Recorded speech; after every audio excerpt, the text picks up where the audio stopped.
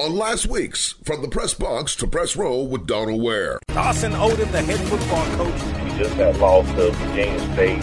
Everybody was chirping about, what's going on with our football team and our program. And I still don't know the answer to that question because there's a lot of football left to be played well against Hampton, and then we come back against Townsend. These are really good Townsend football teams, but if we can be consistent, I think at the end of that non-conference schedule, you ask that question, I think I'll be able to pinpoint a little bit more as we roll into conference play. From the Press Box to Press Row is one of the hottest sports talk shows in the country. Join Donal each week as he takes you on a journey through the world of HBCU sports and pro sports and interviews with top sports and entertainment figures. That's From the Press Box to Press Row each week on your favorite station.